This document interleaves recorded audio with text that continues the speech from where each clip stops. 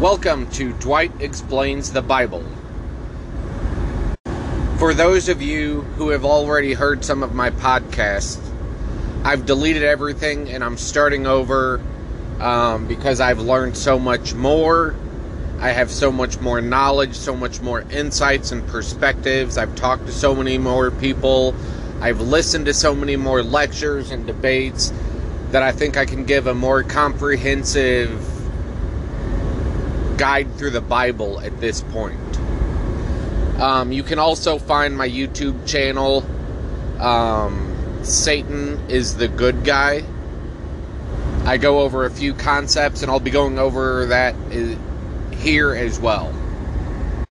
So I'll start off here with my basic mission statement that I tell everybody, and then we'll get into the nitty-gritty details. So, the God of the Bible is a baby killer who asks his followers to kill babies, and he approves of slavery and orders his people to rape little girls. And Jesus is not the Messiah because he did not fulfill the Messianic prophecies. So going through that real quick, God is a baby killer. We look to stories such as the flood, the plagues of Egypt, Sodom and Gomorrah. He orders his people to kill babies. Numbers 31, 1 Samuel 15, Deuteronomy 21. He approves of slavery. He tells you where you can buy your slaves from, how long you can keep them. You can trick your slaves into being slaves for life. You can buy a female slave for yourself or for your son. They must not go out as the male slaves do. They must stay in and please their master. You can beat your slaves as long as they survive by the end of the second day. The New Testament says in two different places, slaves obey your masters, even the cruel ones. It does not say don't own slaves. Every time God speaks about slavery, he's giving you orders on how to do it, not on how not to do it. And God orders his people to rape little girls. Numbers 31, kill them all, save the virgin daughters for yourselves. They are the spoils of war. We'll get into that a little bit later. Jesus is not the Messiah. The Messiah was supposed to bring peace to Israel. That has never happened. The Messiah is supposed to be a great leader, a great king. Jesus was a traveling prophet. And Jesus was supposed to come from the bloodline of David. There's no David bloodline in Jesus. There's two genealogies for Joseph. Those two genealogies don't match, and it's irrelevant because Joseph didn't put any DNA into Jesus. So now let's get into it. Let's start at the beginning of the Bible. The Bible is compiled of two main parts, the Old Testament and the New Testament. The Old Testament, or the Hebrew Bible, also known as the Torah and the Tanakh. The Torah is the first 5 books, or the Pentateuch, which is also called the books of Moses. And we start in Genesis with the creation.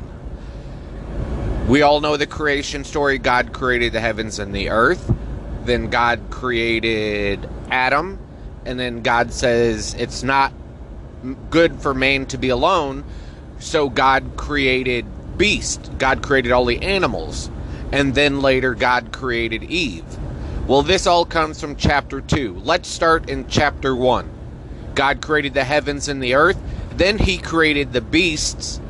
Then he created man and woman at the same time.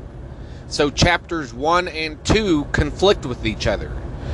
So if the Bible is God's literal truth, then literally which chapter is correct and which one is literally not correct. Whichever one you think is literal truth is fine, because we're going to start with Adam and Eve both being there. And we look at the perfect garden. God created this garden, which many refer to as heaven on earth. everything about the garden is perfect. There are two special trees in this garden.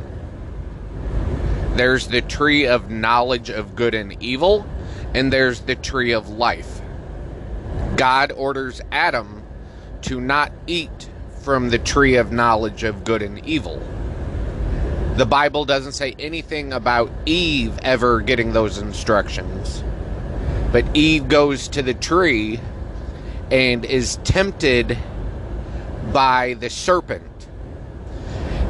The Bible calls this a serpent or sometimes a snake, but it never once calls it Satan. The serpent is only called Satan by people who follow the New Testament. They've changed the story of the Old Testament. There will be many times as I'm going through this where the original stories don't match what the church says today. So the Jews, or the Israelites, are God's chosen people. God speaks to them all the time. They write down His stories, His commandments, and then the Christians come along with the New Testament and say, oh, no. They didn't mean that. They meant this. It's like if I wrote a diary saying I went to the store and I saw this pretty girl, and then you picked up my diary and said, oh, he wanted to marry her and have 100 kids. Well, you changed my story. That's not how it works. I wrote it down. I know what I meant by it. It's my story. So in the same way, the Jews have their own story, and the church with the New Testament changes their story. The original story says that in the tree there was a serpent, and this serpent, who is the most cunning creature, tempted Eve to eat from the fruit of the tree of the knowledge of good and evil. The Jews added this story to the Bible not for a literal story, but rather to serve as a parable to show how humans have the ability to make decisions, and some of them are good, some of them are bad. But they never meant for this to be literal. It was just a story. The name Adam comes from the Hebrew Adam, which means of the earth. Eve was never named Eve in that story. She was just named the woman. And we know this is just a story because this takes so many elements from earlier stories in history. There's the story of Gilgamesh trying to find the secret to immortality, and when he discovers that the way to get immortality is to actually get this plant that lives at the bottom of the sea. It's called the plant of immortality. So he has to swim down to the bottom of the sea to get this plant. And he comes back up, and by the time he makes it to the shore, he's exhausted. So he lays down, he's got the plant laying next to him, and he takes a nap. And while he's napping, a snake comes up and takes the plant of life away from him. So in the story of Adam and Eve, we've got a tree of life from the plant of life. We've got a serpent doing something mischievous. And there's also elements, anytime there's a tree and a woman, it represents a whole bunch of things, life and fertility and all these different goddesses and everything you can think of. It's definitely a story that they put together just to explain the fact that you have a decision to make. So after Eve ate from the fruit, she gave it to Adam and convinced him to also eat from the fruit. Then they both became ashamed of their nakedness. They were hiding from God, yada, yada, yada. And this is how we get the sin of Adam, or original sin. But the problem is, original sin isn't in the Bible. original sin wasn't created until, I believe, 400 CE, or Common Era. And it was invented by a priest or a bishop, Augustine, who wanted to have some sort of an answer for why he was always thinking bad thoughts. So nowhere in the Bible does it say we have original sin. That is just a teaching of the church. So looking back at the story, first off, why is it called the sin of Adam and not the sin of Eve? And furthermore, we want to talk about free will. Did they have free will before they ate the apple? Because what it shows in the Bible is that Adam was basically a slave to God, being a gardener in the garden. He was just going around tending to the different chores. But let's say we had free will. So God sets up this playground and booby traps it twice. He knows exactly what's going to happen. If God knows the end in the beginning, He's all-knowing, all-powerful. He's omniscient. He knows everything. So God knows if He puts the serpent there and the tree there, that the serpent is going to tempt Eve to eat the fruit. So it sounds like He had a plan the whole time, but He's still going to blame us. So if you put your kid on a playground and your kid goes to go down the slide, but the slide wasn't put together properly and it falls and breaks, are you going to be mad at your kid or the person who designed the playground? In the Bible, it's the kid's fault. But in my mind, it would be the designer and creator's fault. You can tell a child all day long that fire is hot and the stove is hot. But eventually, they're going to want to find out for themselves. It's going to happen. They need to be sure of it. You can't blame them for what they did, even though you've told them dozens of times not to do it. It's gonna happen eventually. They're gonna test the waters. And to blame everybody for the actions of one innocent person. And Adam and Eve, how long had they been on Earth? I mean, most people say the whole garden incident was less than a day or two. I mean, it was like a real short thing. So they have zero life experiences to base any of their decisions on. So we're going to talk about Noah in just a second. And then on the next podcast, I'm going to give you some fun information about Satan. And we're going to talk a bit about Moses. So now looking at the flood story with Noah and the ark and the great flood. This story is another story that the Jews just used as another parable. Because many civilizations had their own flood story. They had their hero in a boat surviving a God-created flood, wiping out bad humanity. And the end of the story is always the same, where the hero lets out a bird or a bat or something to check for land. So Noah was the town drunk. He was like the village idiot. And God called upon him one day to say, build this giant boat. And God told Noah to warn everybody. God's going to flood the earth because He's mad at everybody. So you either need to get with the program or you're going to be killed.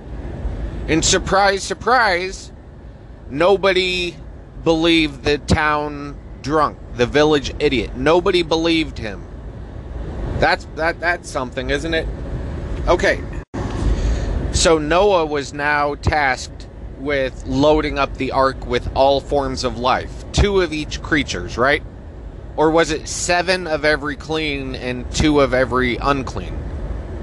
Because the Bible says both of them. And then What about the saltwater fish, freshwater fish? Because once the world gets flooded, all the waters are going to mix, so then one or the other or both are going to die. So how did he save all the different species? What about the deep water fish? They can only live in certain pressurized conditions.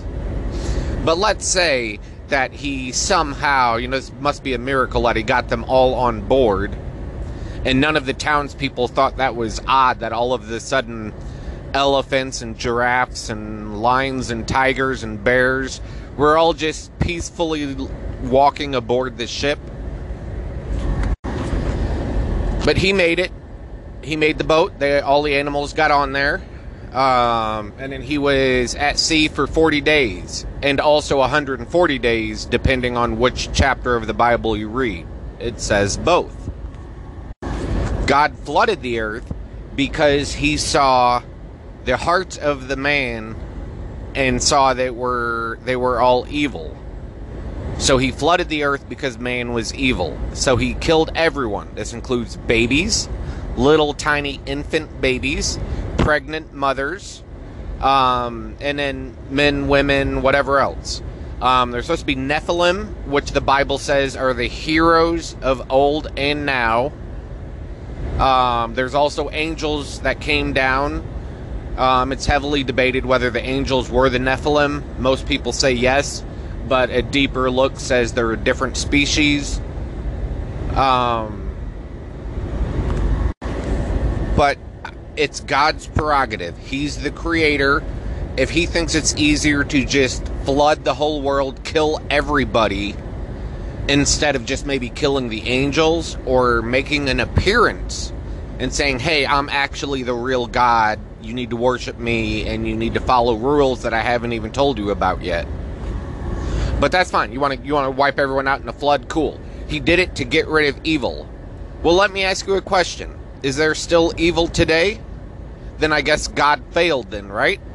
So the rainbow is a promise that God would never do that again. That's what the Bible says. I see the rainbow as God is a failure. It's a reminder that God is a complete failure. He tried to wipe out evil and he failed. And I'll make a quick side note. Everything that I say is in the Bible is actually there. All you have to do, if you're not sure, you don't believe me or whatever, you just Google what I said and then put Bible verse behind it and it will pop up. So now we look at life after the flood, where there's either 2 of every kind or 7 of every kind, and it's only been, not even 10,000 years since the time of the flood, and we have millions upon millions of different species. Science has basically ruled out the possibility of a flood because there's so many species, subspecies, and everything else. It's genetically, scientifically impossible that every species was wiped out. So God killed all the babies in the flood. Many Christians today will default to saying, well, all those babies are in heaven now. Well, the Bible doesn't differentiate when it says to wipe out the evil man. The hearts of men are evil. It doesn't say except for the babies. It says everybody. So God is calling the babies evil, and they're not going to heaven. They're going to hell. And heaven and hell is another invented topic that we'll get into later. But by the Christian narrative, they say the babies go to heaven, even though they're called evil.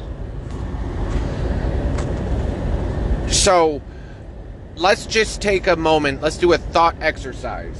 What could we have done if we were God instead of wiping out the earth? We could, like I said, we could make an appearance.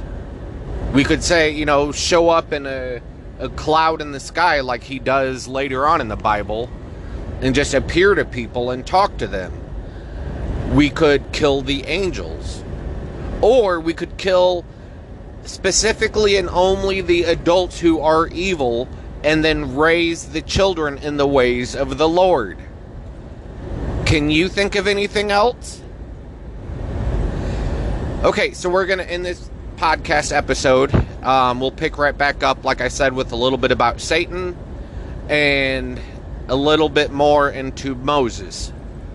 In the meantime, if you have any questions or comments, you can get a hold of me at joeg@atheist.com.